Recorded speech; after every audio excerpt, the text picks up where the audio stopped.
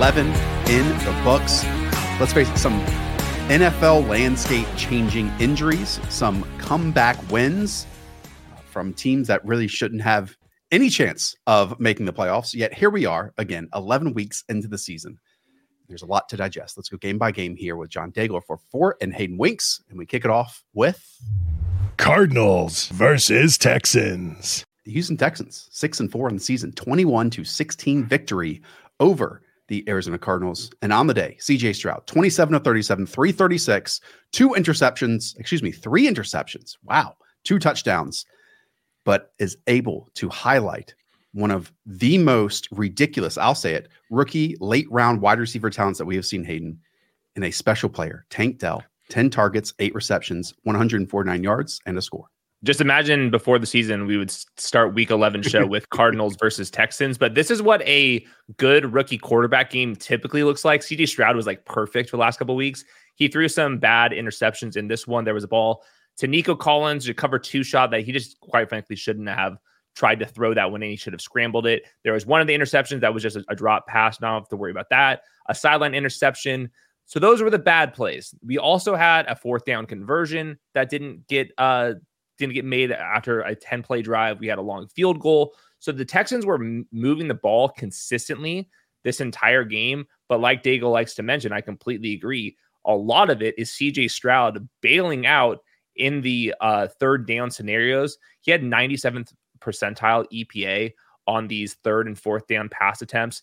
There was an absolutely ridiculous sequence where he took an absolutely rib-altering sack. He had to be removed from the game on a 3rd and 7 throw, the absolute laser beam to Tank Dell, who ended up being the number 1 wide receiver. But more than anything, there was one play, and it was just kind of a scramble drill play where CJ Stroud buys a little bit of time, ends up pointing to Tank Dell down the field to keep going downfield. Tank Dell is on the same page with CJ Stroud, and his speed, his separation ability is so beyond legit. But this is also CJ Stroud doing the one question mark thing that was on his prospect profile, which is buying time and throwing it on the run. So they got out of here with a win. They are 6-4. This team was in this game was more fun than what a 21-16 game typically looks like, but it was a little bit more up and down from CJ Stroud, but it actually made you feel like he's a real human and not just like a god rookie quarterback. We were talking about a potential Tank Dell comparison out of this game because, maybe week 2, week 3, week 4, heck, even after the preseason, a 3rd or 4th round rookie that in some ways CJ Stroud let the powers be at the Houston Texans know I got to get my guy. Mm-hmm. And what he is doing now as being already one of the league's best downfield threats. And look at almost all of these downfield routes, 15 plus yards, outside breakers, plus separating late in routes. This is massive. And this is one of those few games that we have so far where CJ Stroud playing at this level, the Texans offensive line playing at this level, Nico Collins and Tank Dell all being on the same page. And Hayden, let's not forget, now a running game with 22 carries, 112 yards, and a score. So what I love about this entire package is the Texans are at this point where when you have a game like this, where you can have your quarterback throw 3 interceptions, along with him making some big plays, coming back as a full team effort and elevating it and stopping the opposition for just 16 points shows me that this team is good enough that they don't have to play perfect football on a weekly basis to win. And that is like the definition now of a playoff team in 2023. I think so too. They'll be right in the mix. They just have to see if they can beat Jacksonville. Obviously got a huge win, but it's not just CJ Stroud. Like you said, obviously Tank Dell, Nico Collins, we've talked about them on the show, but the offensive line has stepped up that long throw down the field. There was multiple defenders laying on their back because of blocks, but also Derek Stingley has a huge interception. That was a 1st round pick a couple of years ago. Will Anderson is putting on one of a top 5, top 10 edge rusher performance already as a rookie. So right now the foundation is completely set. They're very inexperienced. Obviously CJ Stroud, who after the game, after throwing these interceptions, he said, Steph Curry misses some shot, but he's still going to go out there and keep shooting. I like that aggressiveness. I'm still with you. We want to see CJ Stroud throw the ball a little bit more on early downs because, yes, Derek Stingley or Devin Singletary got there because of volume, and there's like some consistency with the ground game, but it just feels like if you will allow CJ Stroud to cook even a little bit more, this offense can take another step out there. But exciting game, even though kind of a lower scoring game, all things considered. I only complain about it weekly because I want to watch CJ Stroud for as many weeks as possible. And they have a massive game coming up with playoff implications against the Jaguars next week. Mm-hmm. And the funny thing is that these past 2 weeks, they've gotten away with the early down carries, and it could be game plan induced because it was against the Bengals and the Cardinals, who can't stop the run. Remember, when they played the Bucs, they tried it for the first quarter. It didn't work.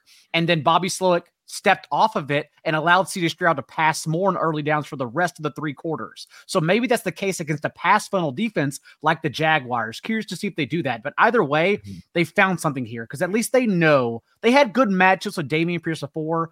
I'm not blaming everything on him. They had so many offensive line injuries to this point of the season. But the fact is, the last 3 weeks now, Devin Singletary has handled all but 5 running back touches for this entire team in that span, and he's been awesome. Honestly, he's been great on the touches.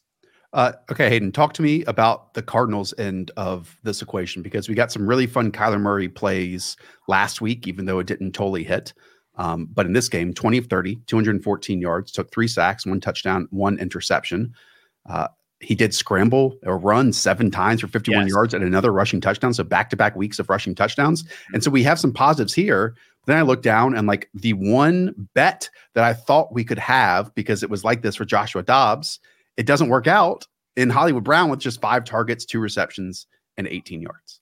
Daigle calls them prayer yards, but they are air yards nonetheless. There was a couple play action deep shots. One was an interception, which was slightly underthrown from Kyler Murray. Another one just went out of bounds. So that's the type of player that Marquise Brown is. Kyler Murray, even going back to last week, I thought missed a couple throws, including to Marquise Brown. So that's been a little bit of the worrisome part with Kyler Murray's a couple throws that just seem like either a tick late or a tick underthrown versus what we are used to. But the scrambling ability was real nice in this one, including a 4th and 1 scramble where it was not just burst, but it was also a little bit more change of direction to get around the corner in for a touchdown. They went for the 2-point conversion using Kyler Murray on the ground as well. That one didn't convert, but we're starting to see this coaching staff be extra aggressive, and Kyler Murray's athleticism is at least there. There was one note that I wanted to mention just from the TV booth. They always have access to these players before the game, and they were talking to Kyler Murray about Trey McBride, and what the coaching staff and Kyler Murray said they want Trey McBride to do is to improvise on their routes.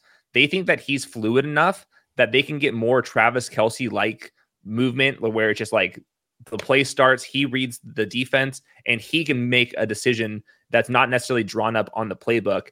But I thought that was interesting. I agree with that the athleticism is there. He had a fine enough day to not score a touchdown. And this one had a great fingertip catch near the sideline. But I just thought that was interesting that when Rondale Moore, he scores a touchdown on the quarters beater, but basically not heard from aside from that. It seems like they're trying to make Trey McBride a very legit thing. So if we can get Kyler Murray a little bit ahead of schedule with the aerial attack, I think that Trey McBride's got a real chance here.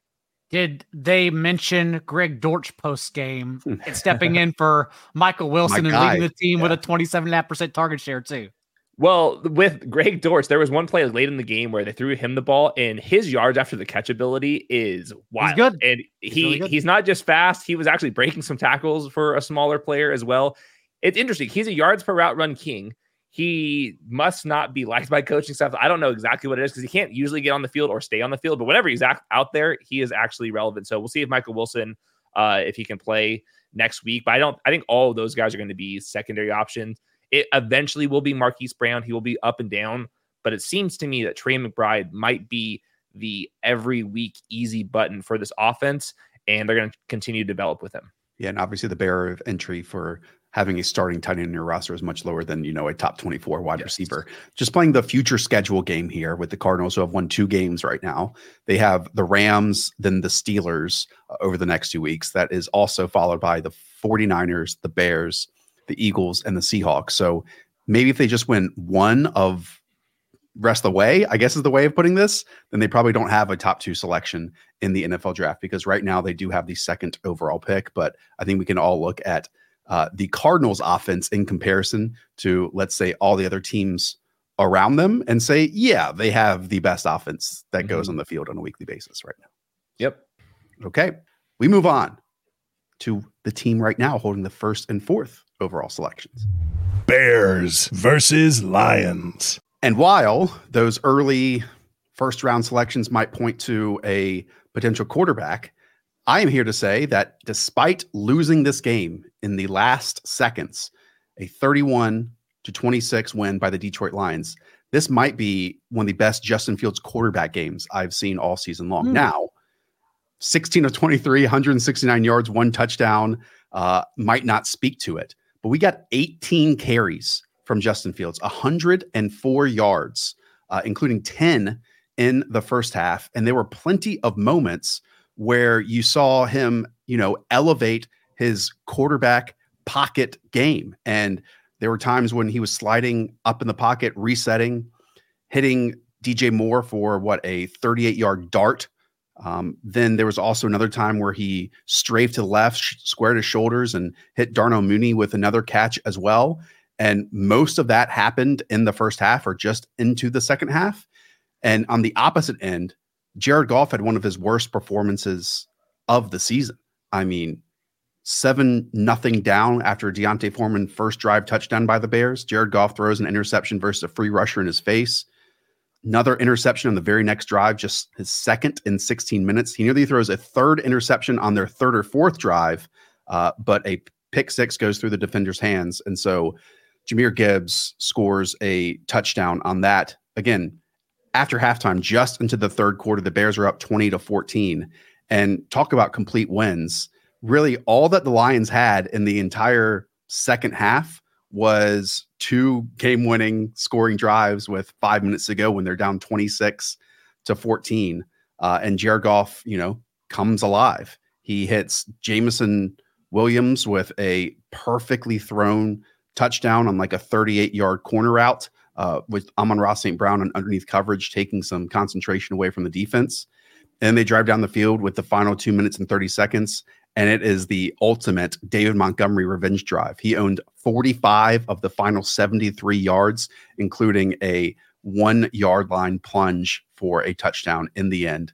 And yes, the Lions, again, somewhat like CJ Stroud here, despite having a 3 interception day, win in the end and improve to 8-2 on the season.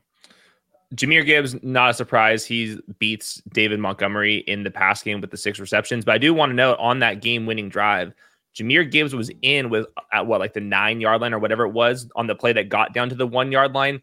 I believe the Bears call a timeout. So then the Lions could choose which running back they want on the line of scrimmage at the goal line. And they did pick David Montgomery on that one. But yeah, I think this just shows you how deep these rosters are with the Lions versus the Chicago Bears, that even if Fields might have been the better quarterback in this game, that the Lions still win.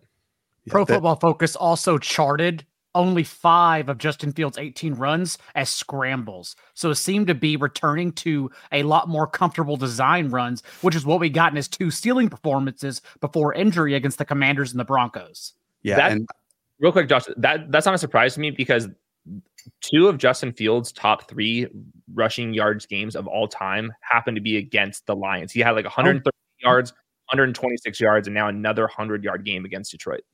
Just talking about the Bears backfield real quick.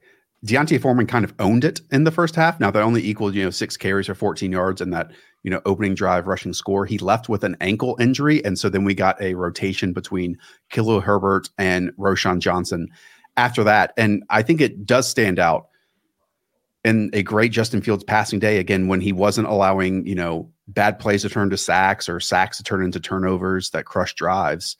It's still just DJ Moore for 7 receptions, 96 yards and a score. And then the rest of the pass catchers do very little.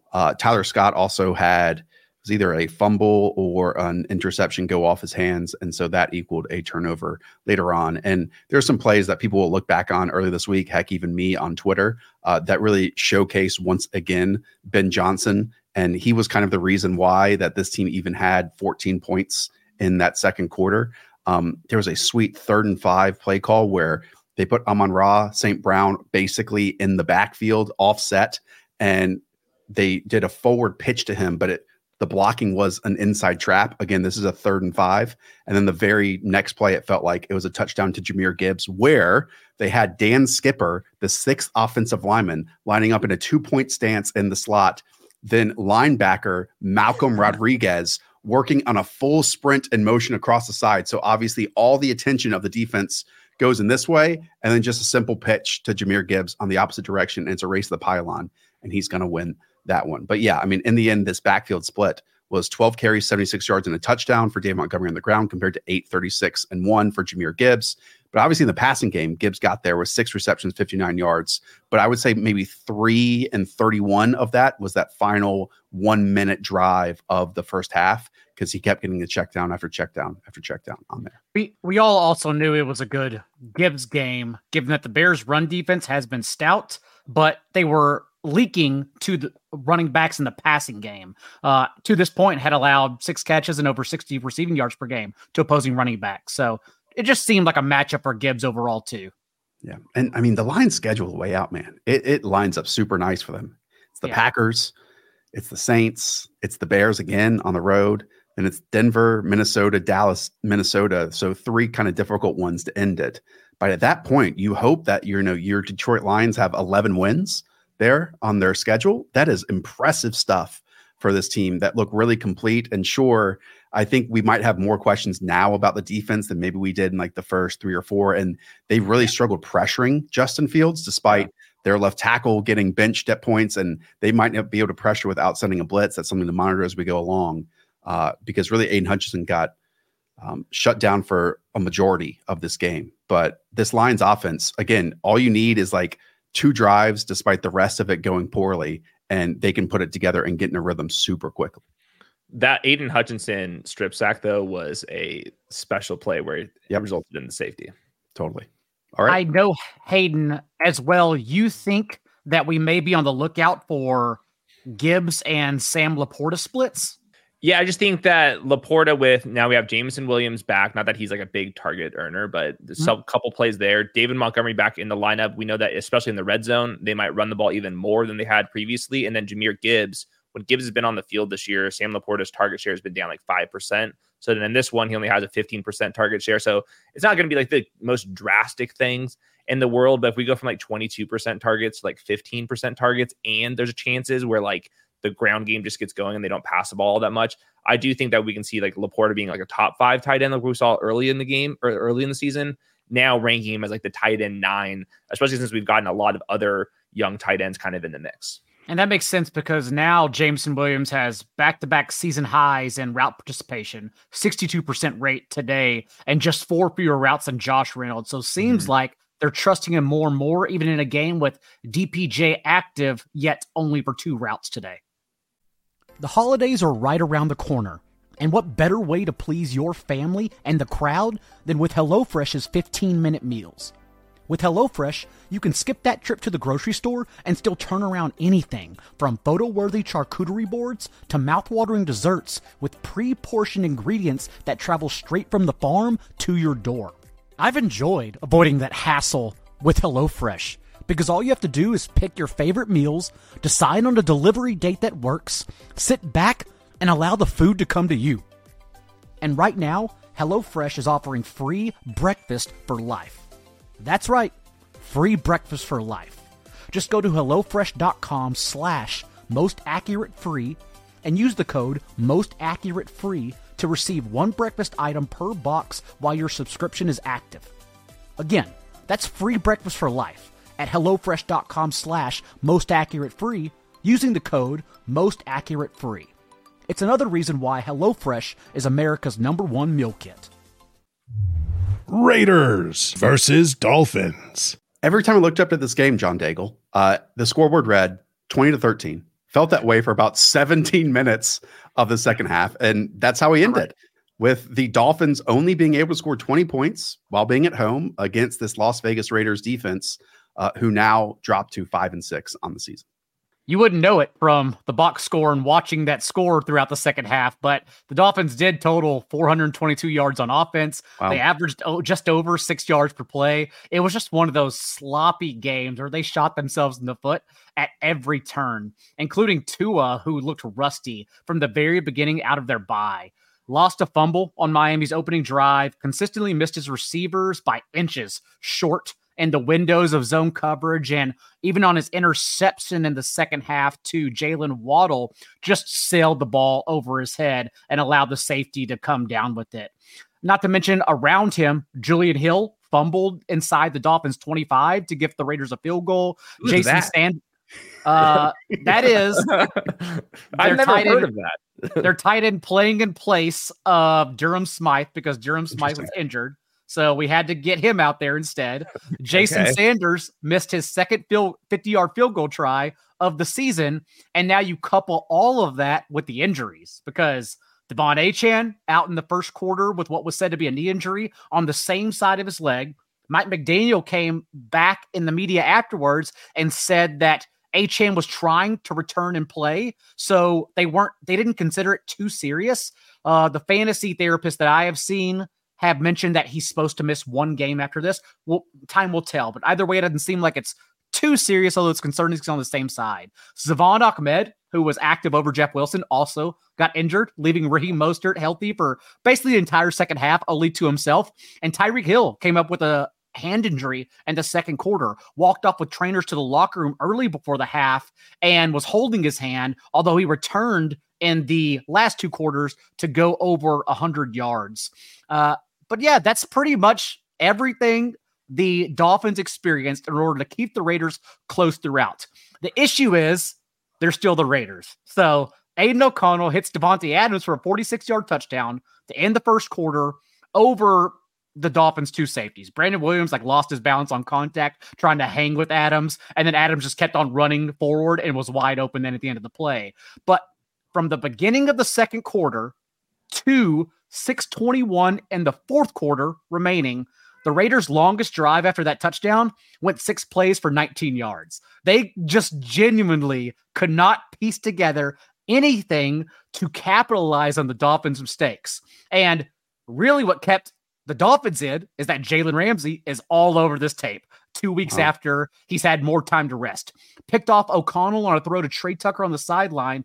And then to end the game, which I'm sure you'll see highlights of if you haven't already, his second pick, he played a better receiver than Tucker did in the back of the end zone and jumped up and basically mossed Tucker to end this game. He came down hard on the ball, lost his breath, but overall, that's kind of how the Dolphins got away with this one. They just escaped it and took care of business after the bye.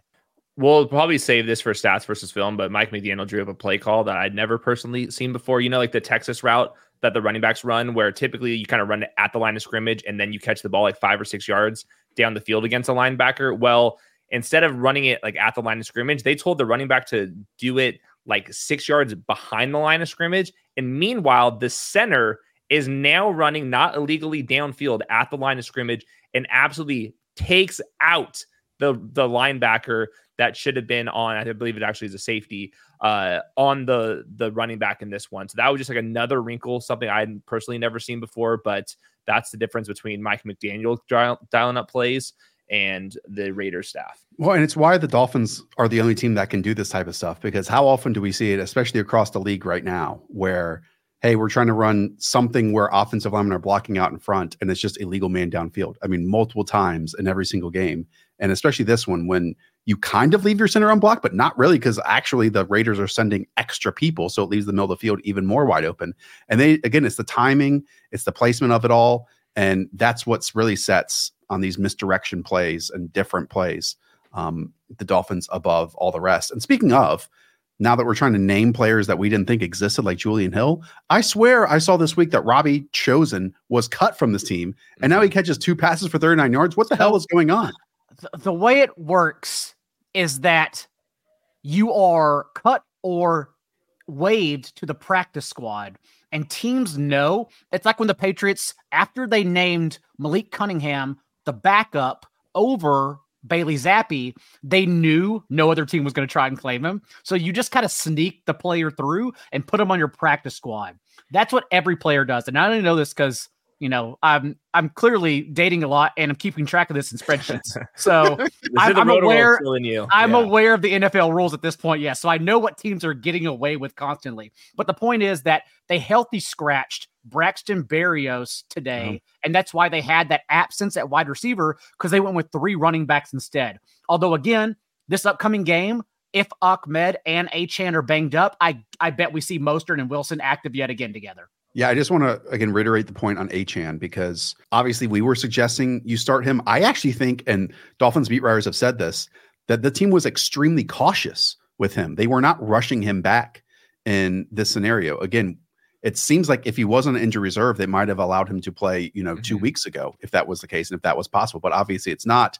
And this stuff just happens. Like, it really just does happen in fantasy football. And I don't think this is a case where the team is rushing him back or it was bad advice. Again, it seems like, yes, it's to the same knee, but at the same time, as you said, Mike McDaniel went on the mic afterwards and said, we got really optimistic reviews from the training staff. And so we'll see what happens, as we spin this forward.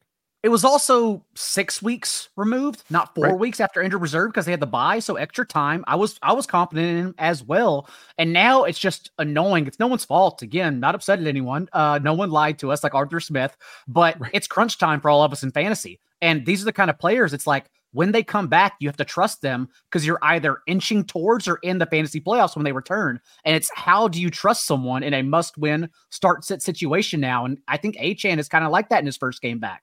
Yeah. Final question I have. Final question with on the opposite end with Michael Mayer, because as Hayden noted in Stats versus Film, now that Josh McDaniels is out the door, Jakob Johnson is also out the door. This team is not utilizing a fullback, so we were projecting maybe more tight end usage, more 12 personnel.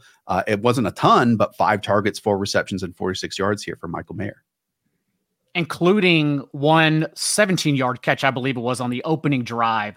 Someone we now have much more confidence in, given these last 2 games that Aiden O'Connell did have to throw, including the 27 attempts against the Jets, and Mayer has been popping up for a respectable target share. Also, speaking of target shares, I think my most important takeaway from the Raiders side of the ball is I don't know who to attribute it towards. I'm going to say Josh McDaniels and Antonio Pierce splits, since we've seen Aiden O'Connell play a game earlier this year against the Chargers, and Josh Jacobs had double-digit targets in that game. But now in 3 games under Antonio Pierce, everyone with Josh Jacobs was banking on the receiving usage because his carries just don't matter. He goes nowhere except when he plays the Jets. And now these last 3 games, he's totaled 3 targets for a 3.5% target share under Antonio Pierce. Like, it's concerning for his ceiling. My theory is Aiden O'Connell sees Devontae Adams and says, sure, good enough for me. 32% targets with them. Chargers versus Packers. Both teams are 4-6, but boy, do we get a chargering today. 23-20 victory for the Green Bay Packers over the Los Angeles Chargers. Just to go through these quarterback numbers: Jordan Love, 27 of 40, 322, 2 interceptions, just 3 sacks taken. Maybe from a box score standpoint, Hayden, one of his cleanest performances of the season. And as for Justin Herbert, 21 of 36, 260 yards, 2 touchdowns. Another 4th quarter loss here, but anyone who watched the game will know a potential 81-yard touchdown or whatever it was to Quentin Johnson just slipped through his hands. And in the end, 6 losses on the season so far for the Brandon Staley-led LAC. No Mike Williams, no Josh Palmer, no Jalen Guyton, no Gerald Everett. It's time for Quentin Johnston to show up, and then has 6 targets, 2 receptions, and the most brutal drop you can see. It's just, it's hard to have any trust in him because he can't beat press coverage and he doesn't trust his hands right now. So I don't know what you do with them. The Chargers need him. And like, basically, if you are in desperation mode and your 1st round pick can't get it done, this is how GMs and coaching staffs get fired. Right now, the Chargers, with this loss, it really looking difficult for the playoffs, and just spinning this forward. They are $42 million over the cap next year. They're going to have to be cutting players like Mike Williams, Joey Bosa. By the way, Joey Bosa probably broke his foot again. He's had lower body injuries. He's had midsection injuries. It's hard for him to stay on the field. They've even got like a decent bounce back performance from Khalil Mack this season, but it hasn't mattered because the injuries are piling up, and a lot of their 1st round picks from recent seasons have just not been getting it done. So really disappointing performance. I thought Justin Herbert played fairly well in this game, but he just didn't have anybody to throw the ball to aside from Keenan Allen, who is by far just a locked in top 5 guy, will be the rest of the year because the Chargers defense is no good. There's one other note in this one, and I posted the video on to Twitter and it went viral because Austin Eckler had an open lane. He ended up going for 37 yards. Well, every other running back in the NFL takes that one to the house. He looked as slow as you'll see a running back. Now, he is coming back from a high ankle sprain. We love Austin Ekeler. He's still going to have the usage. This offense is still decent enough where we like Austin Ekeler as a every week RB1.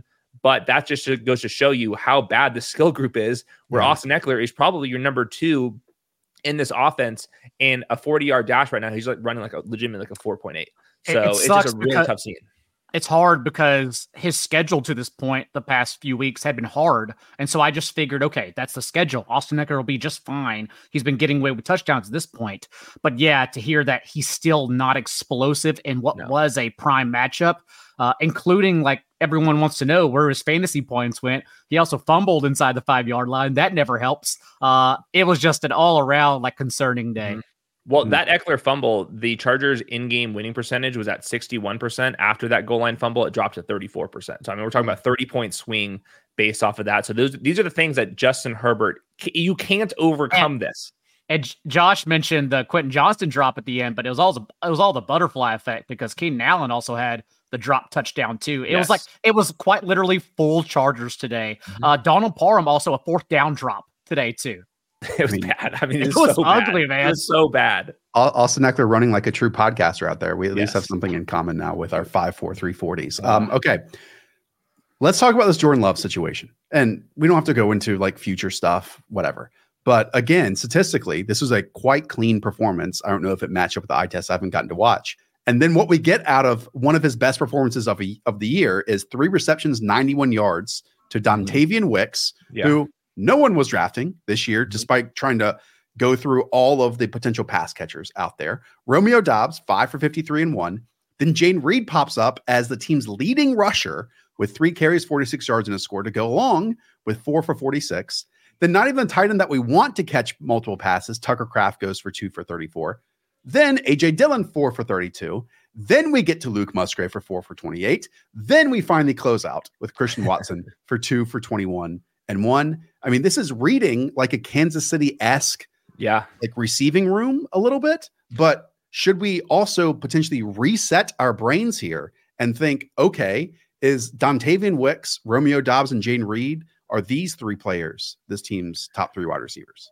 Well, the snap counts, it goes Watson, Reed, and Dobbs. They played about like 75% of the snaps, and then Wicks mixes in, kind of takes snaps from everybody in that. Jordan Love has been playing well, pushing the ball downfield a little bit. It's just this Chargers secondary, we knew it coming into this, was so bad. The Jayden Reed, we had the end around, picks up some speed. Definitely a intriguing player to me, Jayden Reed is on tape. But this is a little bit of a rotation on top of that. There's like not a clear like X wide receiver possession type. All these guys are like decent at enough things. So I don't think any of them are going to break away from each other. But the fact that Jordan Love's at least pushing the ball downfield with a little bit more success at least gives them opportunities. But I think like in my weekly rankings, I've had these guys like as like wide receiver 38, 44, kind of in that range. It's hard to graduate beyond that when everyone's getting going. I will say Aaron Jones does leave with a knee sprain. They said it's not a season ending type. It seemed like he was pretty banged up.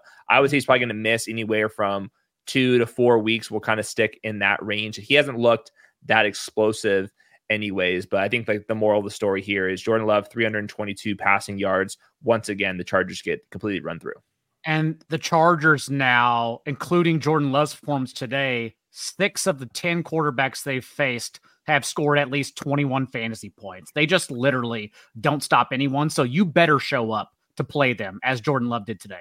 I mean, this is a season ender for the Chargers. I think we can put it that way, because if you had won this game, you'd be 5-5 with, you know, the Patriots, the Broncos, the Raiders, and the Broncos again on your schedule. Maybe you win those 4 games and you close out 9-8 on the season. And maybe the AFC, where it's going right now with no Joe Burrow, no Deshaun Watson, right? Maybe you get a chance to sneak in there, but now you're 4-6 and this is the end of Brandon Staley. I mean, you can't come back from what we've seen in past weeks into what we have now.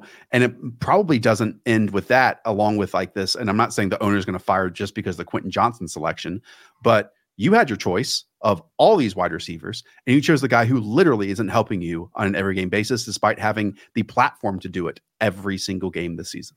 On Stats versus Film later this week, be sure to include Staley's presser after this game, because it was 10 minutes of someone not being happy about the questions he was asked. Quickly, by the way, because a lot of these teams, remember, play Thursday. We spin around for 3 games on Thanksgiving. Not to remind everyone we have 3 games on Thanksgiving, but Aaron and Jones on Friday. It's the Jets too, right? Yeah. Or they skip the Jets. Whatever. It doesn't matter. The point is, Aaron Jones is not going to play on Thursday against the Lions. You can't run against them anyways. But A.J. Dillon, reminder, handled 73% of the team's backfield touches and his 3 starts for Aaron Jones this year. The third string running back, Emmanuel Wilson, was also injured in this game too. Seahawks versus Rams. Another big comeback out of a bye week. The St. Louis Rams, now the Los Angeles Rams, improved to 4-6 on the season, beating the Seattle Seahawks 17-16. And in the first half of this game, it didn't look like it was going in this direction because there were 3 third down conversions on the Seahawks' first drive. Unfortunately, Kenneth Walker tweaked something, his oblique. He was immediately ruled out for the game, basically. But they score on the play that you all were hoping for a very long time, a DK Metcalf touchdown. It was a low throw on a slant. His arms scrape the turf and bring it up, and he rumbles it in. 14 plays, 88 yards, nearly 8 minutes off the clock in that one. Then they stuff the Rams offense. The Seahawks defense steps up. A play action pass interference play gets the Rams down to the 5-yard line. 3 straight runs Sean McVay calls toward Royce Freeman, and then trying to throw the ball to Tutu Atwell on 4th down. That goes incomplete. Again, a turnover on downs. After 3 Rams drives, they had 19 total yards on offense, but were awarded 82 yards on penalties, which then, not to jump to the end, but Seahawks fans are definitely going to feel irate about the ref crew in this one. We also get a DK Metcalf 53-yard catch down the field after you roast a cornerback off the line. We'll fast forward here because just before halftime, 13-7, Rams get a touchdown to Puka Nacua, his first target of the game, literally in the final play of the first half. Geno Smith at halftime looks great, man. 13 of 18, 150 yards, 1 touchdown, but went up 16-7. He gets his right elbow hurt. He's replaced by Drew Lock. And then, Matthew Stafford and this team just does just enough with a Darrell Henderson 1-yard touchdown on the ground after another multiple, let's say, questionable penalties. Then Stafford to Puka Nacua for a 30-yard gain, an unreal throw over Bobby Wagner at the linebacker spot. They take the lead again on a field goal, and the Seahawks get it close, settle for a 55-yard field goal attempt, and Jason Myers misses it in the end, despite Geno Smith trying to return for that 4th quarter final drive after sitting out the entire second half. So this one is going to sting if you're a Seahawks fan. Drew Lock showed why there's such a separation between these 2 quarterbacks. But in the end, again, now the Seahawks are 6-4 instead of having what should have been a 7-3 record in their grasp. This doesn't matter, Josh, but Drew Lock had 6 pass attempts. Guess what his average depth of target was on them? 14.8. Yeah, it was long. What the hell is that? he tried to launch it down the field. And you could just see just the confidence kind of evaporate from the offense when he was in there. And I mean, Geno was trying to do his best. He was putting different wraps on, different sleeves on, icing it, heating it, all that stuff. And it sounds like it is a bruised tricep. They play on Thanksgiving. So if they're down Geno Smith, which who knows how that's going to react over the next few days with very little time to practice, it already seems like Kenneth Walker is definitely going to miss this upcoming week. So we did get 15 carries, 47 yards for Zach Charbonnet. There was some fun stuff in there, but that big play, singular play that could have changed the game with Kenneth Walker potentially in there with Drew Lock or with a hobbled Geno Smith just doesn't happen. And on the opposite end with the Rams, we also got a significant ankle injury here for Cooper Kupp as he was trying to crack down and block on the edge. And he goes and hobbles immediately to the locker room just before the first half and doesn't return. And it makes you wonder how much left Cooper Kupp has in this 2023 season. And it's not just some old game these backups, Drew Lock and Zach Charbonnet, will be showing up for. Like, if you're in a position where you have to play them in deeper leagues, it's against the 49ers. Like, and that includes Geno Smith. If Geno Smith comes out here injured, he has a primetime game against the 49ers. Good luck, man. So I don't know what they do on Thanksgiving night. It's a bad situation for everyone. And on top of that, Tyler Lockett did play, showed up in the box score fine enough for you, but only was out there for 36 of 65 snaps. JSN played more snaps with them. They're getting their best rookie wide receiver out there, Jake Bobo, in the mix a little bit on top of that. So no, Seahawks fans are going to come for you. JSN had one great play and another near good one too. There was an underthrown deep ball from Geno Smith that JSN works back for, climbs the ladder, catches it in a contest situation. We now have the best play of JSN's rookie year that we can all point to. On top of that, narrowly, like by a toe, missed a toe drag. That would have been another 20-plus yard gain along the sideline. And I will say Tyler Lockett's day could have been even better. Drew Lock, despite that high intended air yards per attempt, underthrew Tyler Lockett, who had a step or two on his corner, and he tried to do the lean into the corner, and instead the corner just turns and picks off the pass. We're going to have some interesting splits to consider for the Rams too next week based on injuries, because even the waiver wire this time of year is built around injuries and splits that everyone else forgot about, including Tutu Atwell, who saw a 22.5% target share in the first 4 games without Cooper Kupp. He'll be on there for sure. And then also Kyren Williams is expected to, or I shouldn't say expected, he's eligible to return this upcoming game as well. And remember, he was in every touched back before Darrell Henderson and Royce Freeman had to take over. So we'll just see where the Rams are next week. I think, and it doesn't matter really because Kyren Williams is probably going to come back, but obviously from a pure volume standpoint, Royce Freeman totally outcarried Darrell Henderson. Obviously both got goal line opportunities in there. And I don't know, like Puka Nacua in the first couple weeks of the season was insane and like one of the best stories of this fantasy football calendar. I think it's fair to wonder if we're ever going to get back to that point, even if Cooper Kupp like misses some time from here on out, because I don't think Matthew Stafford is playing as good a football as he was back then.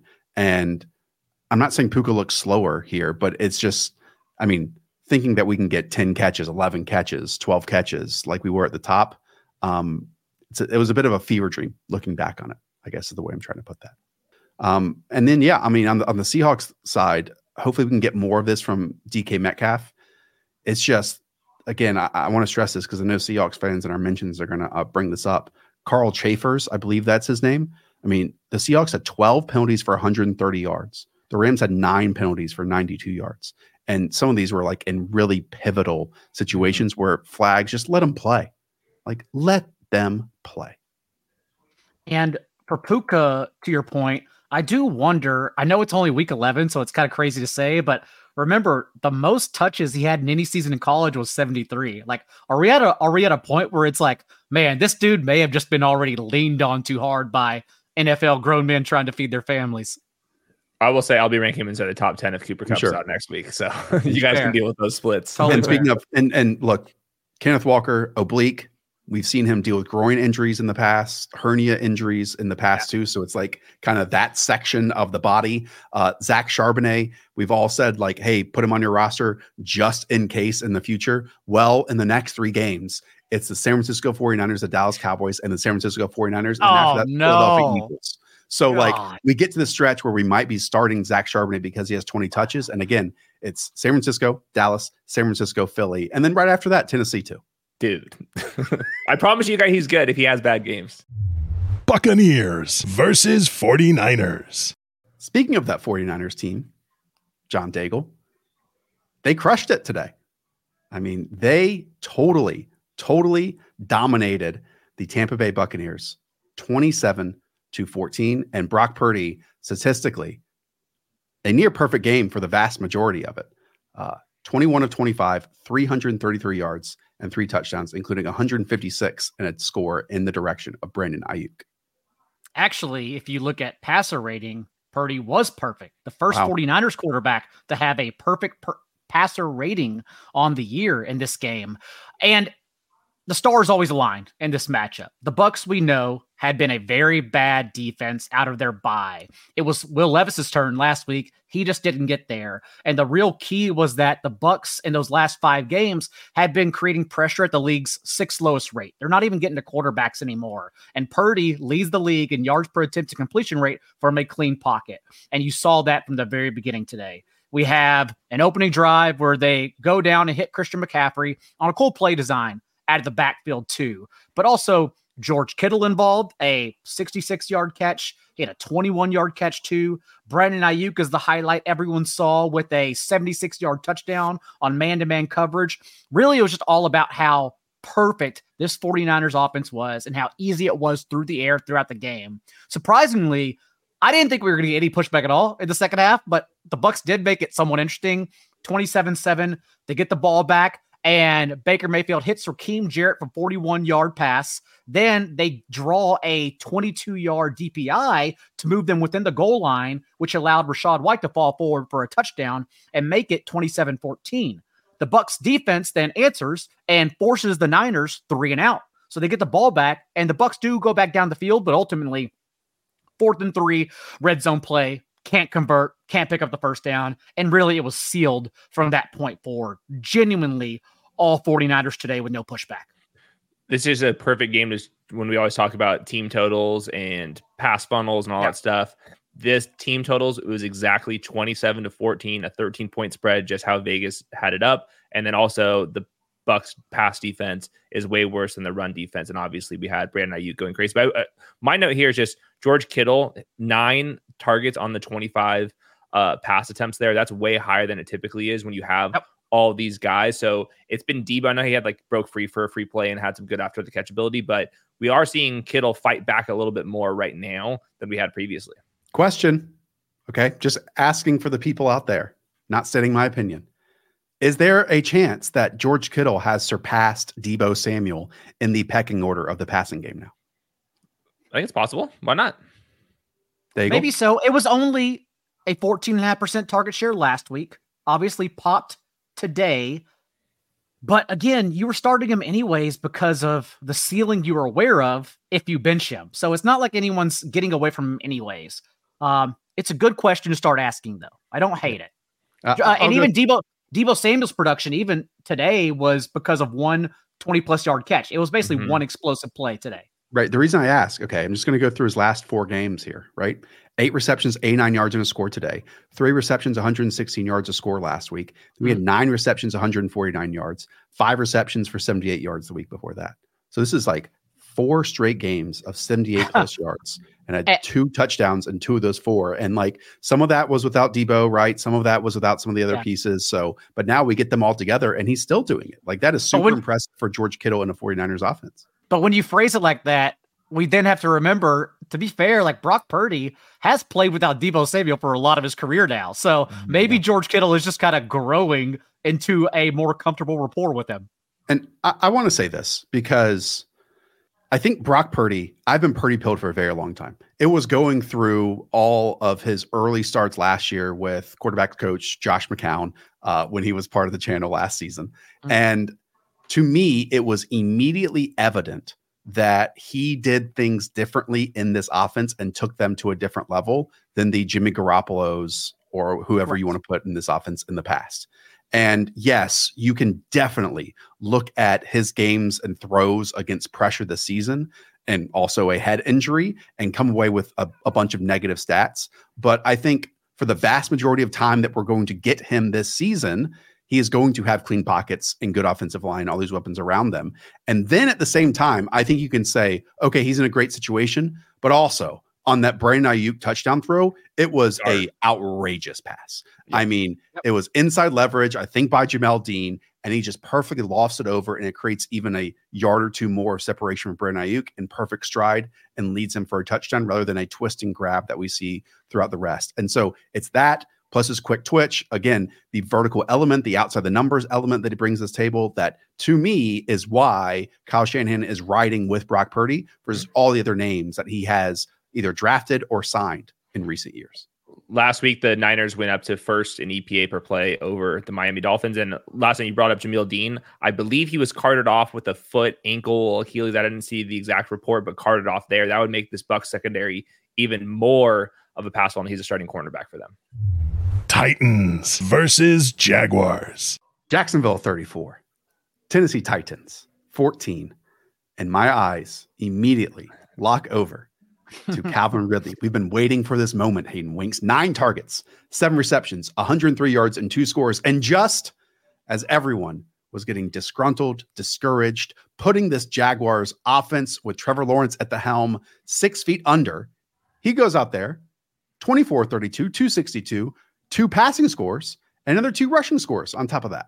It was a game where everything was locked and loaded. We had Trevor Lawrence scramble drill. We had another rushing touchdown as well inside the red area. But the story obviously was Calvin Ridley. And a lot of the production was by the sideline, but there was that touchdown where he was not stuck to the boundary. Instead, he was at the number 2 spot down there in the slot. And that was the play where he was working over the middle. So now is that the Press Taylor listening to the press and trying to get Calvin Ridley schemed watch up? His stats versus film.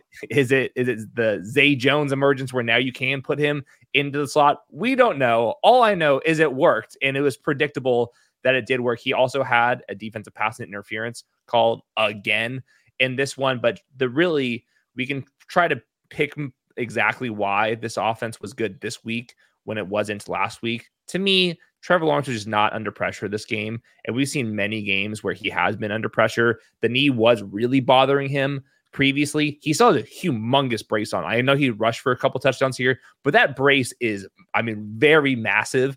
And it sticks out because he's so lean and you just have this huge thing on your knee. Anyways, he was pinpoint with his accuracy, and it was Calvin Ridley with the matchups. Trevor Lawrence after the game was asked about that.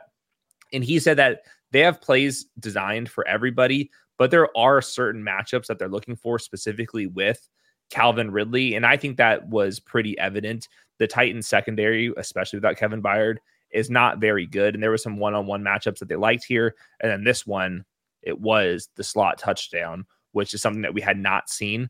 And then beyond that, we have another kind of storyline here that's building with Travis Etienne. Ooh. Travis Etienne last week did not get many touches. They were obviously getting blown out by the 49ers. But previously, this coaching staff did say that they wanted to limit Etienne's touches. Well, in this game, before the starters were pulled, he had only 64% of the Jacksonville running back carries. D'Ernest Johnson, this was not garbage time. This was D'Ernest Johnson actually mixing in. Tank Bigsby had a 4th and 1 where he was brought in, converted that one. By the way, Tank Bigsby also on the 4th and 5 on punt return, lined up off sides, giving the Titans an automatic first down. So his season still spiraling. Every play. But we are seeing a little bit of a usage trend going away from Travis Etienne. Obviously, he's going to be super explosive at times, but I also do think it makes sense where you don't want to give Travis Etienne he's probably on pace for like close to 350 touches previously. They probably didn't want that exactly to happen. So something to watch here, but I think ultimately you just want to see Jacksonville's offense have a couple games like this. And obviously Trevor Lawrence is in complete control. I do believe the splits. I do think it's as simple as Zay Jones is here, thus we can move Calvin Ridley inside more. Having said that, I think I'm still frustrated that one of the most important start-sit decisions of Week 11 came down to me seeing a photo of Zay Jones in an orange jumpsuit on Monday, and by Sunday, he was making Calvin Ridley a top 12 wideout. I think I'm still upset.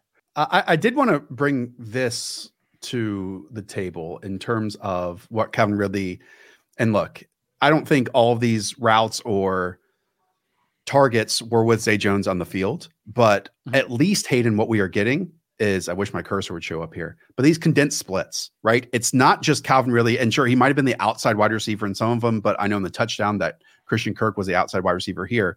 It just affords more space for Calvin Ridley to work rather than try to run this green line that's 3 yards inside, 5 yards inside of the sideline and say, hey, beat your man in isolation. And if you do that, and if Trevor Lawrence in this game could hold on to the football for 2.78 seconds versus, his time to throw for the season at less than 2.5 seconds, then you might get the football. I understand, again, especially when you go back to where Trevor Lawrence's passes, they were still along the sideline here. So I don't know if that is, the areas that this team wants to target. But again, the origin point of Calvin Ridley was different. And to me, that is notable, either off motion or on these condensed splits, because it gives you more grass, more area to attack versus, again, this is your spot along the sideline and you better win. And if you don't, then you're not going to get the football. And less likely to be on press coverage, where Calvin Ridley this year has been way worse at. Other notes I had, the Titans, it was a couple of turnover-worthy plays for Will Levis in this one. They run a flea flicker, which was the long touchdown to DeAndre Hopkins. There was absolutely no consistency in this offense. We are really getting to a point where Derrick Henry is like RB20 kind of starting point going into rankings each week and then adjusting for the matchup, just because right now with Will Levis starting, he had those long touchdowns. I'm okay calling them somewhat fluky touchdowns, just how he got to the progressions in that first start. Since then, the Titans have scored 16, 6, and 14 points in recent games. There was a note here with Chig Okonkwo. He was finally benched. He only had a 40% route share in this one, more of a rotation there. And of course, the touchdown when they do get to the goal line, in comes Derrick Henry, but play action dump off in the flats to defensive tackle Jeffrey Simmons for a design touchdown. So this was just a really bad offensive performance for the Titans. They did not have the ball very often. Now they're 3-7 on the season. So there's only one thing that matters right now, and that is Will Levis and his development for the rest of the year. Question here, Hayden. I see, ESPN has different stats. They have quarterback rating, which has Will Levis actually at 143.8, and then QBR at 18. I've never seen a larger split between a quarterback rating in my life. What do you think has gone into that drastic difference? Well, you have to account for the flea flicker was 43 of his 158 yards and the touchdown here. And then he also had Chris Moore on a 49-yard catch down the field. Both of those were deep targets, converted them. Everything else, there was like no intermediate feel on this as well. So yeah, I didn't think this was a good Will Levis game. There's a couple balls that were really deflecting off defenders over the middle of the field that did not get picked as well. They didn't have the ball like this entire game. Like I kept going back to this game and Jacksonville had the ball again. So it was just one of those performances. It's also concerning for Henry, as you mentioned, because I know it's the time of year everyone's trying to shuffle the right pieces. They're trying to get Javonte Williams and the Chiefs defense, and everyone's aware of the playoff matchups we're trying to target. But dude, this offensive line is probably going to hinder Derrick Henry's schedule. Even today, 1.1 yards before contact for a run. He basically just runs into someone before he can even get a head of steam, like half a head of steam to gain any yards. So I'm very worried. I've kind of been ignoring the Titans playoff schedule because I'm not sure it matters. Yeah, I don't want to say too much negative things because he does have the Carolina Panthers coming up next. And so if there's a get right spot, then it could be a heavy dose of Derrick Henry the next time the Tennessee Titans touch the field. Jets versus Bills. 32-6. The Buffalo Bills beat the New York Jets. The big question and the big spotlight is on this Bills offense. At the end of the day, Josh Allen, 20 of 32, 275 yards, 3 touchdowns, and an interception. Khalil Shakur with an 81-yard touchdown here. With Sauce Gardner trying to run through his back and tip it, it was a great laser throw that Josh Allen made to Shakir. Don Kincaid pops up with a lot of his work in the first half, 6 receptions, 46 yards. You get that patented, let's say, momentum-driven yards after catch that he brings to the table. It's absolutely nothing flashy, but rather than catching and falling like we see so many, let's say, static tight ends across the league, Don Kincaid at least brings you an extra 3 to 5 to 7 yards on top of that. And I guess the big point is, does this offense look any different with Joe Brady calling it versus what we have seen in the past with Ken Dorsey? From like a play in and play out standpoint, I would say no. It just looked like it was well executed. And maybe that is the work that goes on behind the scenes and the preparation on top of it. We also didn't get a real brutal play from Josh Allen. His one interception was a Hail Mary to end the first half. So it's a clean game from your quarterback. Really did love the receiving touchdown that James Cook and the play call that he got in the first half, because they basically ran this yo-yo motion in a way where they had James Cook in the backfield, ran him out, got diagnosed into the slot that it was going to be man coverage, put him back into the backfield. Then you had multiple crossing routes and then a clear out route with him, and he was wide open for that score. But did the offense from like a structural standpoint look different? No, but this team, again, didn't make any crippling mistakes and scored on 4 of their opening 6 drives. And again, James Cook a bit more featured here with 17 carries for 73 yards and 29 yards in the air in that score.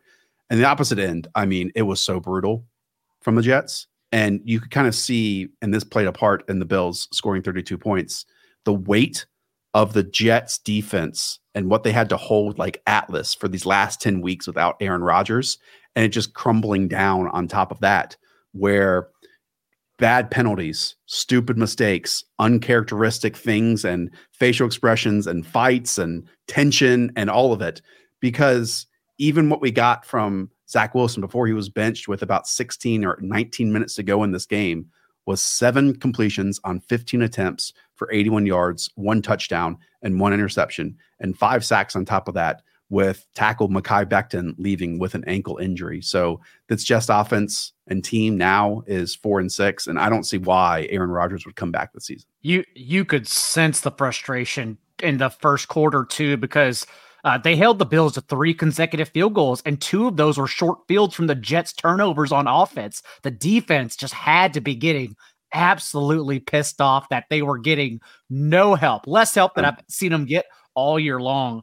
And that performance on Sunday night against the Chiefs is so far removed from my brain. I don't understand what universe Zach Wilson was in for that one, but dude, it has reached cataclysmic points. Like you mentioned, Tim Boyle was in for an entire half, and all the games had basically ended by then. So everyone on primetime was just watching Tim freaking Boyle. What is this team? Zach Wilson didn't have a reception or a pass completion to a wide receiver in this game. It was all running backs and Jeremy Ruckert, who was playing over Conklin. This when they had freaking Thomas Morstead throw their punter throws it to a corner before they got a receiver involved. So that's the thing. They were going to have another 3 and out, and until Thomas Morstead goes out there and throws an 18-yard pass for a first down. And that is the only reason why a Zach Wilson-led Jets offense finally cracked their streak of 41 straight drives without a touchdown. And even that, it was a Breece Hall screen at the line of scrimmage that he made multiple people miss. And what even started this, the first touchdown of this streak, was that crazy Breece Hall long touchdown run that he made other people miss. So I don't even know what the count would be to a non-running back, what a touchdown drive, the last one for this Jets offense. He shouldn't be in there. You know, he really shouldn't be in there. Yeah. And this is, it's not a Robert Saleh decision if you go and listen to any of his press conferences. It's either from the ownership, Woody Johnson, to Joe Douglas, who made this selection. But we have seen so many other quarterbacks or off the street or dealt for 6-round selections or late rounders in the draft come in and like make something happen. And just going into the season with Zach Wilson once again as the guy you put in there with just all hopes riding on a playoff run. And then now behind this offensive line that is bruised and battered and injured, it's just going to be a losing formula out there for everyone. But the problem is Tim Boyle has 33 yards on 14 pass attempts with an interception against a prevent defense. By the way, the Bills defense lost a lot more players in this one. I hope they're all right. Super sad to see the ambulance come on the field once again for Buffalo. But I mean, is it Trevor Siemian time? At least we had Saleh not say that Zach Wilson is our guy in this last press conference. This did feel like a breaking point.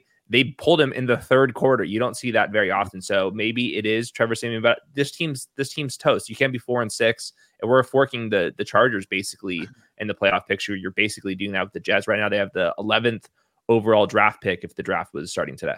And even in the first half alone with Zach Wilson, Breece Hall still splitting 3rd and 4th down snaps with Dalvin Cook. 6 apiece. I don't know what the hell this offense is. Well, and meanwhile, we got one of the most unlikely revenge games you'll ever see, with Ty Johnson actually getting a little bit of run in the first half, and Ty Johnson being the Bills' second leading receiver with a 28-yard score on 4th and 1, where he catches it and runs down the right sideline. after, shoving it in the face of Mike LaFleur, who's no longer on the Jets staff and company from last season. Yeah, I mean, I think when you have these blowouts, some players aren't going to get there. And in this case, it is Stephon Diggs with 8 targets, 4 receptions for 27 yards. It's just, and I think we got the report from Rap Sheet or Jay Glazer, I think from someone, where, hey, Aaron Rodgers is eyeing just after Christmas to return, but only if this team is in the playoff hunt. Yeah, again, you are 4-6. You potentially could have gotten there if you had traded for Joshua Dobbs or made a move for Carson Wentz in week 2 or so on and so forth. And now coming up, you have the Dolphins, the Falcons, the Texans, and the Dolphins. Good luck to you. They're going to fight each other. I mean, they came close.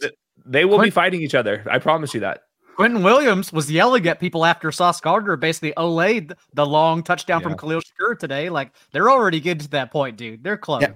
And to your point, Hayden, Taylor Rapp and Teron Johnson seem to collide with each other. Teron Johnson went straight to the locker room and was out for the game, and it seemed much worse for Taylor Rapp, who was squeezing his hands as he was stretchered and ambulanced off the field. But it just, you hate seeing that for any team, Buffalo Bills specifically, and they just had to keep playing football immediately after that. Yeah, it really is. And they'll be tested because they got the Eagles, the Chiefs, the Cowboys, and the Chargers in the next 4 games here. So I know they're just 6-5, just 6-5. They still have to beat some really good teams in order to make the playoffs. The pressure is on. So I think that for like people that have Diggs, for example, like this was a tough matchup individually for him, but the Bills defense is so injured right now. And the schedule is so difficult, like for the Bills, but these should be high scoring contests.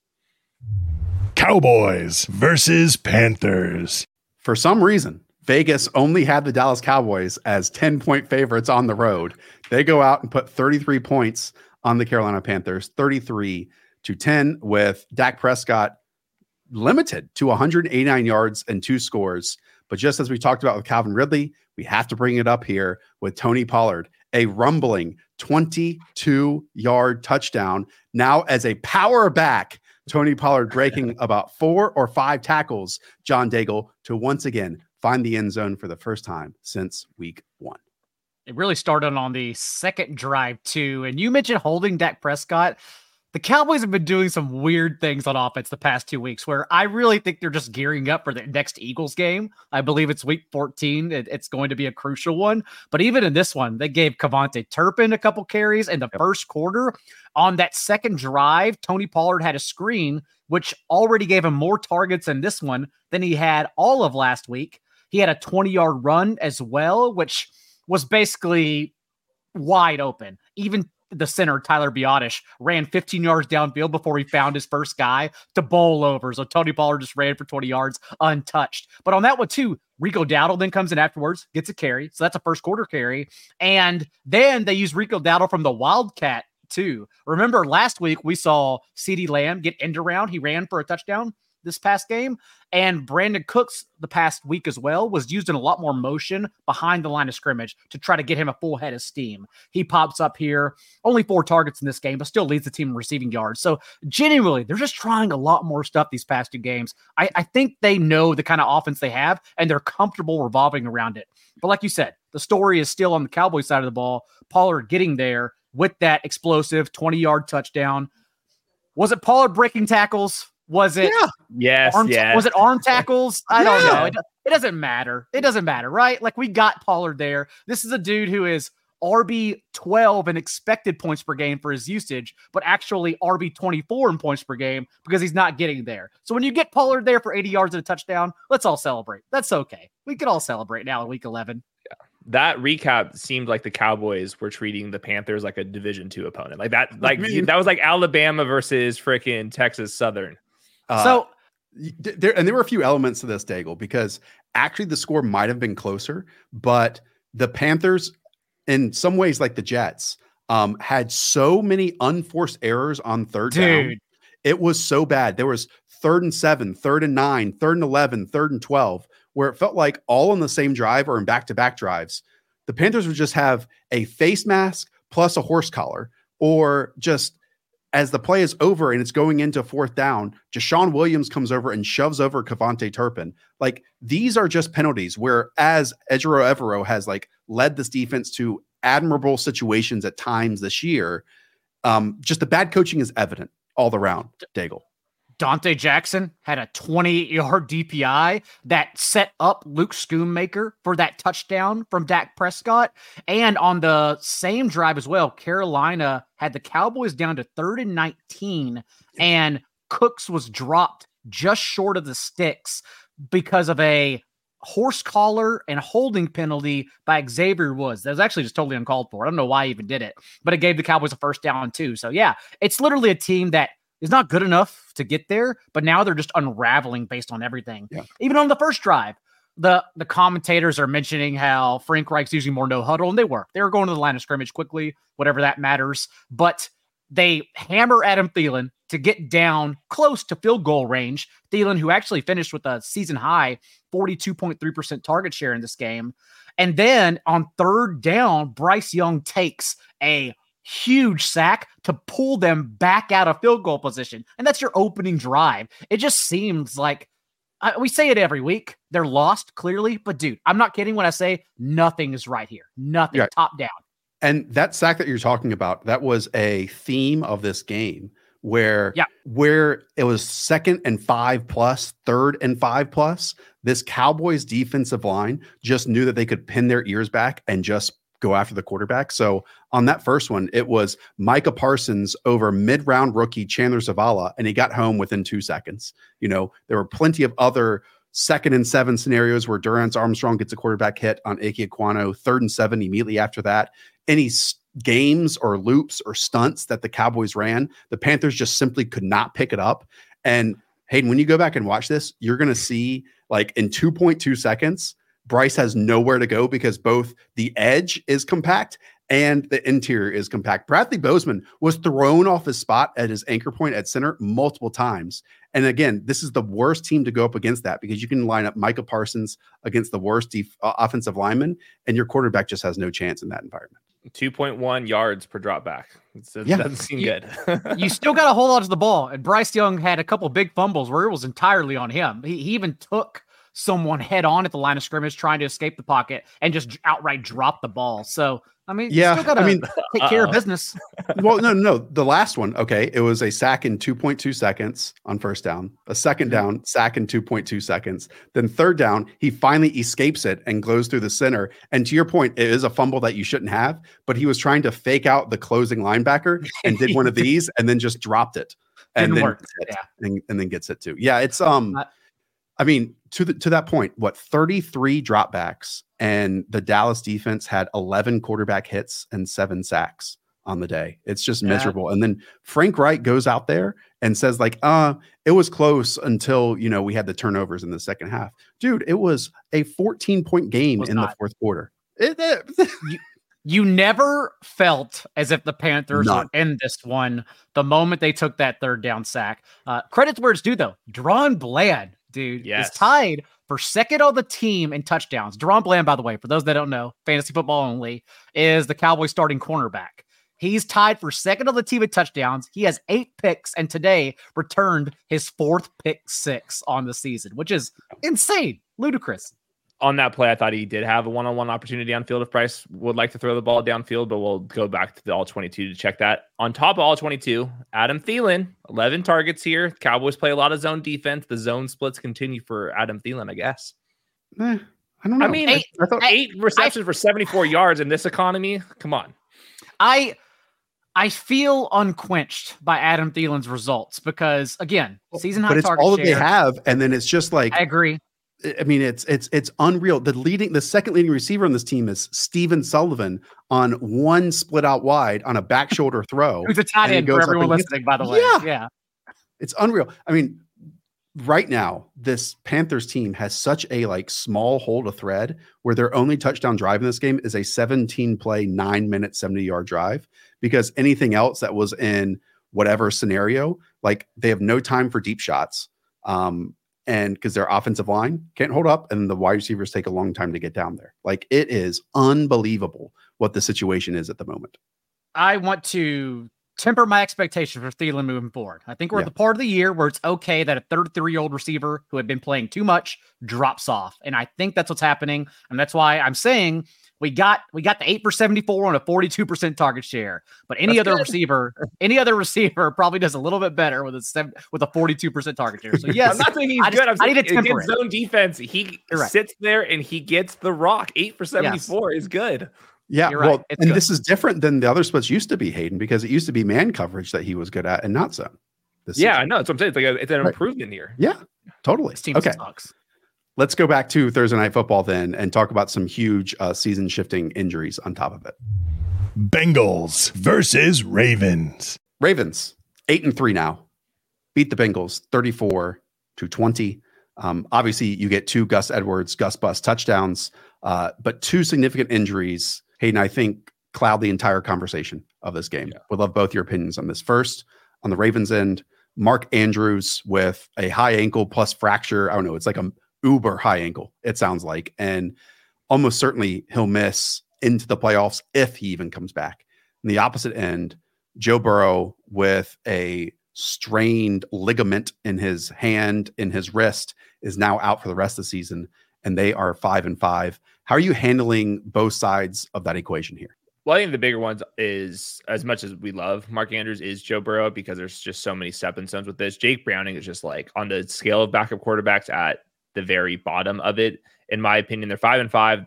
There's just not many options for them to go to. And I think that puts Jamar Chase kind of on the Garrett Wilson spectrum, where he's such a talented player that you're hoping you can get wide receiver 2 production, but it is going to be very difficult to get there. I think like his box score kind of sums it up. 2 receptions on 7 targets, does score a touchdown here. T. Higgins is going to be very week to week, but it's just really tough because they nearly had a Super Bowl chance, and now that window, like the Chargers, because of injuries, does feel like it's going to be closing because the Bengals cap situation moving forward is not in a good spot. So I think Joe Mixon's he hasn't been creating enough on his own. So I think that he kind of goes in like the flex territory instead of being an RB2, but it's just a really bad situation. I think I'm just going to start looking at the situation like Jamar Chase is in the Garrett Wilson zone. It's unfortunate for Browning. It's not his fault, man.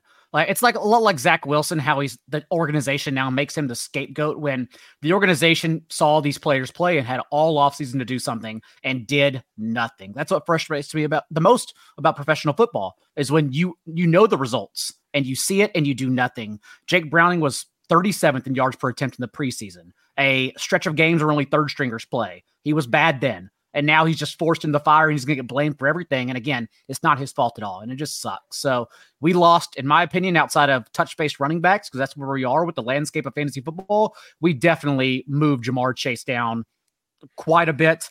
T. Higgins, does he come back?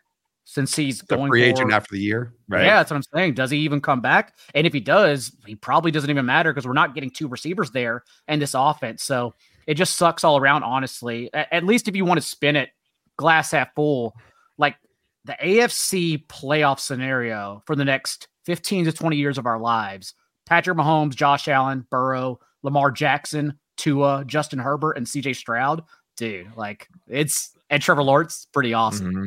It is. On top of that, Bengals defense, they are like basically allowing the most explosive plays in the league, and they've been like bottom 3 in success rate on top of it. So they have a little bit more turnover luck than other defenses, but it's a bad defense at this point on top of it. It makes you, at least me, nervous for if Lou Anarumo's even going to get head coaching opportunities this year, because it feels like, and it's felt like the last 2 off seasons, he has been like the last name in the cycle to even get an interview. And that was when obviously they were a winning team and they're going to be losing the rest of the way here. On the Ravens end, I mean, Mark Andrews has been this consistent presence despite all this weird wide receiver rotation and inconsistency around him. I think it is notable that when he does go down, over the last 2 weeks, we've gotten like the closest thing to vintage Odell Beckham that we've had in a very long time. In this game, it was 7 targets, 4 receptions, 116 yards, is now taking slants a bit further and creating some yards on his own. And then you have to think that Zay Flowers like has to step up here, like has to be we're not just a manufactured touch wide receiver. You have to now win over the middle of the field and win after the catch and be like a legit wide receiver on every single quarter now, or else to me, this Ravens offense, despite how well Lamar Jackson's playing, despite this awesome tandem that they have now in Gus Edwards and Keaton Mitchell, it drops them down a rung and contenders if none of these wide receivers really step up to an elite level. Yeah, we hope that Odell Beckham is rounding into form at this point. I did say a tweet, I think it was like from Steven Ruiz or Charles McDonald, that Odell was this year, his training was to get healthy like at the midpoint of the season, instead of like trying to be fully healthy, ready to go in week 1 to see that he can like last for a little bit longer. So maybe there's something into that. And then obviously this it should have been a touchdown, that long one that did get called back. That was super tragic for his box score. His man splits have been really bad. So I went back and watched his like press man coverage snaps. And I actually thought that he just hasn't been getting the targets, but I actually think that he is a functional receiver against man coverage, all things considered. So I'm with you, Josh. They need Zay Jones totally right now. I know Isaiah Likely also hasn't filled in successfully, but I also want to attribute that this year to that opening game. Remember when he started, they also lost Ronnie Stanley and Tyler Linderbaum mid-game. And even his snap show, he had to block more in that one. And this past week, he just kind of came in for Mark Andrews without preparation. I want to attribute to that. And I still want to bank on Likely as my replacement wherever Taysom Hill wasn't dropped over his bye as my starter at tight end moving forward. Maybe it bites me.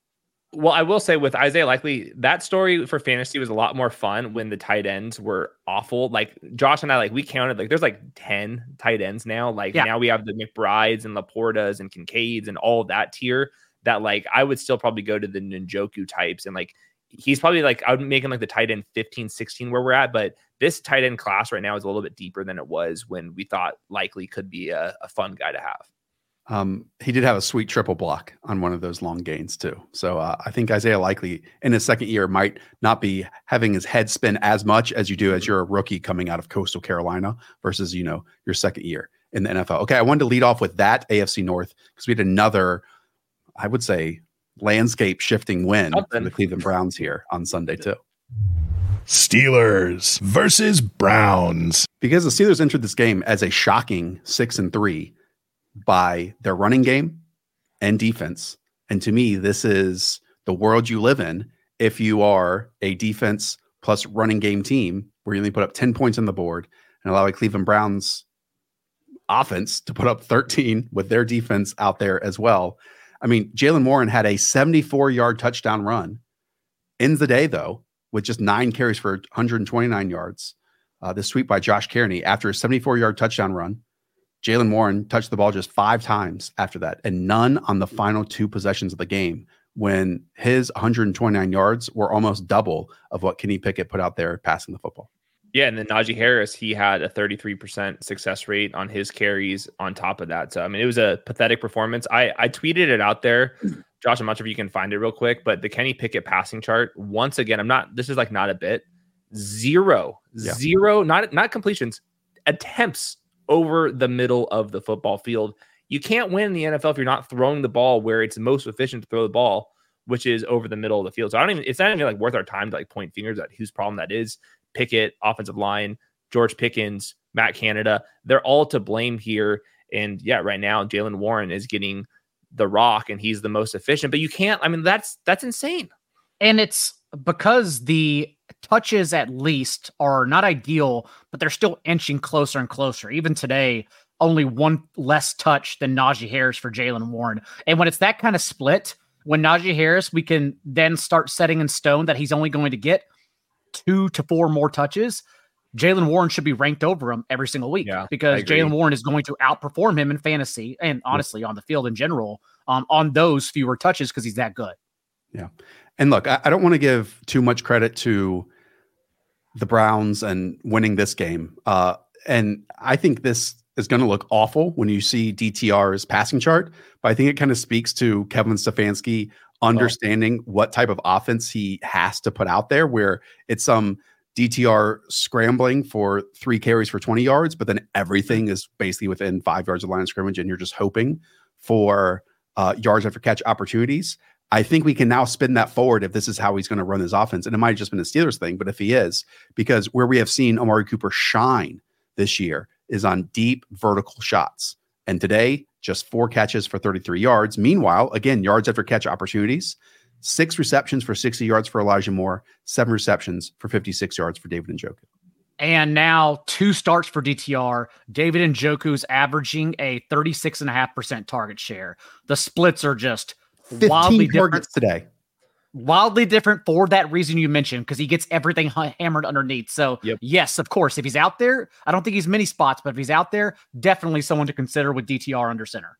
Well, they're getting him involved in the screen game. Like that's just been super evident since their bye week and since he's been like back to fantasy relevant. So he's a floor based play even with DTR struggling as much as he did. Real quick though, on the Steelers, they are 6-4. And they will keep getting away with it. They play the Bengals next, then the Cardinals, Patriots, Colts, the Bengals again with a backup quarterback. The Seahawks have been up and down, and the Ravens in a final game where the Ravens might not even be playing their starter. So, I mean, those are 4 or 5 very winnable games. It's going to be tough to get there, but that is a easy schedule right there. I can say the same thing for the Cleveland Browns, Hayden. Okay. They face the Denver Broncos, the LA Rams, the Jaguars, and like maybe 1 or 2 or 3 of those are winnable. Mm-hmm. You get the Bears, the Texans, and the Jets, you know? Mm-hmm. So like, I think these 2 teams plus the Houston Texans are contending for 1 or 2 spots in the playoffs. And I know which one of those I want in the playoffs. They reside in Texas. But we'll see how this thing plays out. I mean, these quarterback teams and now like defense is sustaining, you know, high level play for almost the entire season. It creates these weird, wonky, low scoring games that to me, I haven't really remembered in previous years. Yeah. Okay. We close out with one more. I did not get to watch it, but let's just call it the upset of Sunday here. Giants versus Commanders. I say that. I mean, the Commanders are 4-7 on the season now, but the biggest upset is Tommy DeVito.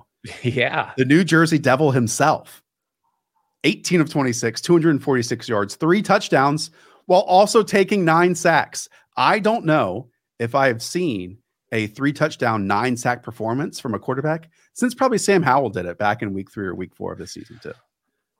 I have no idea how this happened. That this box score makes absolutely no sense to me, except, I mean, embarrassing for the Commanders. Yes. Truly embarrassing. Yes. Despite getting there, because the Giants offensive line is so bad. Yes. DeVito success. And more importantly, he has the best touchdown celebration since we lost Johnny Manziel. You still put the thumb to the fingers, but you do the Italian emotes just like he does when he scores a touchdown. And he runs down the field doing that as his dance. It's great. It's perfect. More Tommy DeVito in my life. Oh, man. And with Washington, I mean, again, I thought they were going to win by a lot. Yeah. 17 carries for 73 yards for Brian Robinson. And then Brian Robinson is also tied for this team's leading receiver with 7 receptions for 58 yards. I mean, just as everyone, and I haven't watched this game. I don't know if these are tip completions or what, believes that Sam Howell has taken this next step. He comes out here 31 of 45 for just 255 yards, 1 touchdown and 3 interceptions, taking 4 sacks. Did this Wink Martindale defense like decide in week 11, I'm going to come together and ruin Sam Howell? You know, like it's worrisome for me. And again, I'm not saying like this Commanders offense or just team in general is one that we're going to believe that this is how they're going to operate in 2024, but it's still a bit of a roller coaster versus, and I know progression isn't linear and I love to bring that up, but we've gotten forward steps and backward steps. It feels like all season long, despite consistently good fantasy performances from Sam Howell. The last pick too was horrendous with less than 30 seconds left, just trying to move the chains. I get it, but to lob it to, I believe it was Logan Thomas, and Isaiah Simmons looked like the receiver on the play. Honestly, it was such a poor decision. Yeah, there's a lot of that baked into Sam Howell's tape. It is what it is, but this is the way the offense has to move. I will say no Antonio Gibson. It was a toe injury for this game. If he misses again, I mean, Brian Robinson, 9 targets in this one. That's how you become like at least a upside RB2. I just realized it wasn't just 3 interceptions too by the Commanders. They also fumbled the ball 3 times and lost 3 of them. So 1 from Logan Thomas, 1 from Byron Pringle, 1 from Chris Rodriguez too.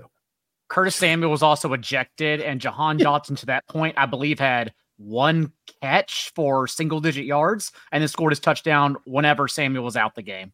Man. Did you guys see the report after the game as well that FedEx Field, they did not have the showers working for the locker room, and they had two options: either turn off the water in the entire stadium, reset it so the players can shower, or sorry guys, head home with some sweaty what? Let's end the show with how we started it. This was a huge day for the New England Patriots, right? Because now the New York Jets have won 3 games. Okay. That takes them out of the tier right now for the Carolina Panthers, who have won 1 game, and the New England Patriots, right? We think the Arizona Cardinals are going to continue to win here. The Chicago Bears probably have a good chance with Justin Fields. And so really, to me, looking for the rest of the way, if Bailey Zappi goes out there at quarterback, the Patriots could be locked into one of these top 2 selections in the NFL draft. Huge winners for being on a bye week for the New England Patriots. Because again, just 3 wins might force the New York Giants out of those top 2 or 3 places in the draft. That's big. Start Steve Belichick at quarterback. I mean, it's worth it to get May or Caleb. Steve Belichick and Thomas Morstead, next week's starters in New York. Let's do this. There we go. There we go. Okay. That's going to do it for us. We will be back on Tuesday with Stats versus Film. And then again, we'll have a live chat on Friday. Daigle, what is your Thanksgiving week schedule like? Preview show Wednesday, waiver content, all the same. Monday night, 7 p.m. Eastern for the video, and the column will be up Monday afternoon for everyone. And then DFS on Friday afternoon, 6 p.m. Eastern. Okay. You're working more than Hayden and I are this week. Show goes on. All right.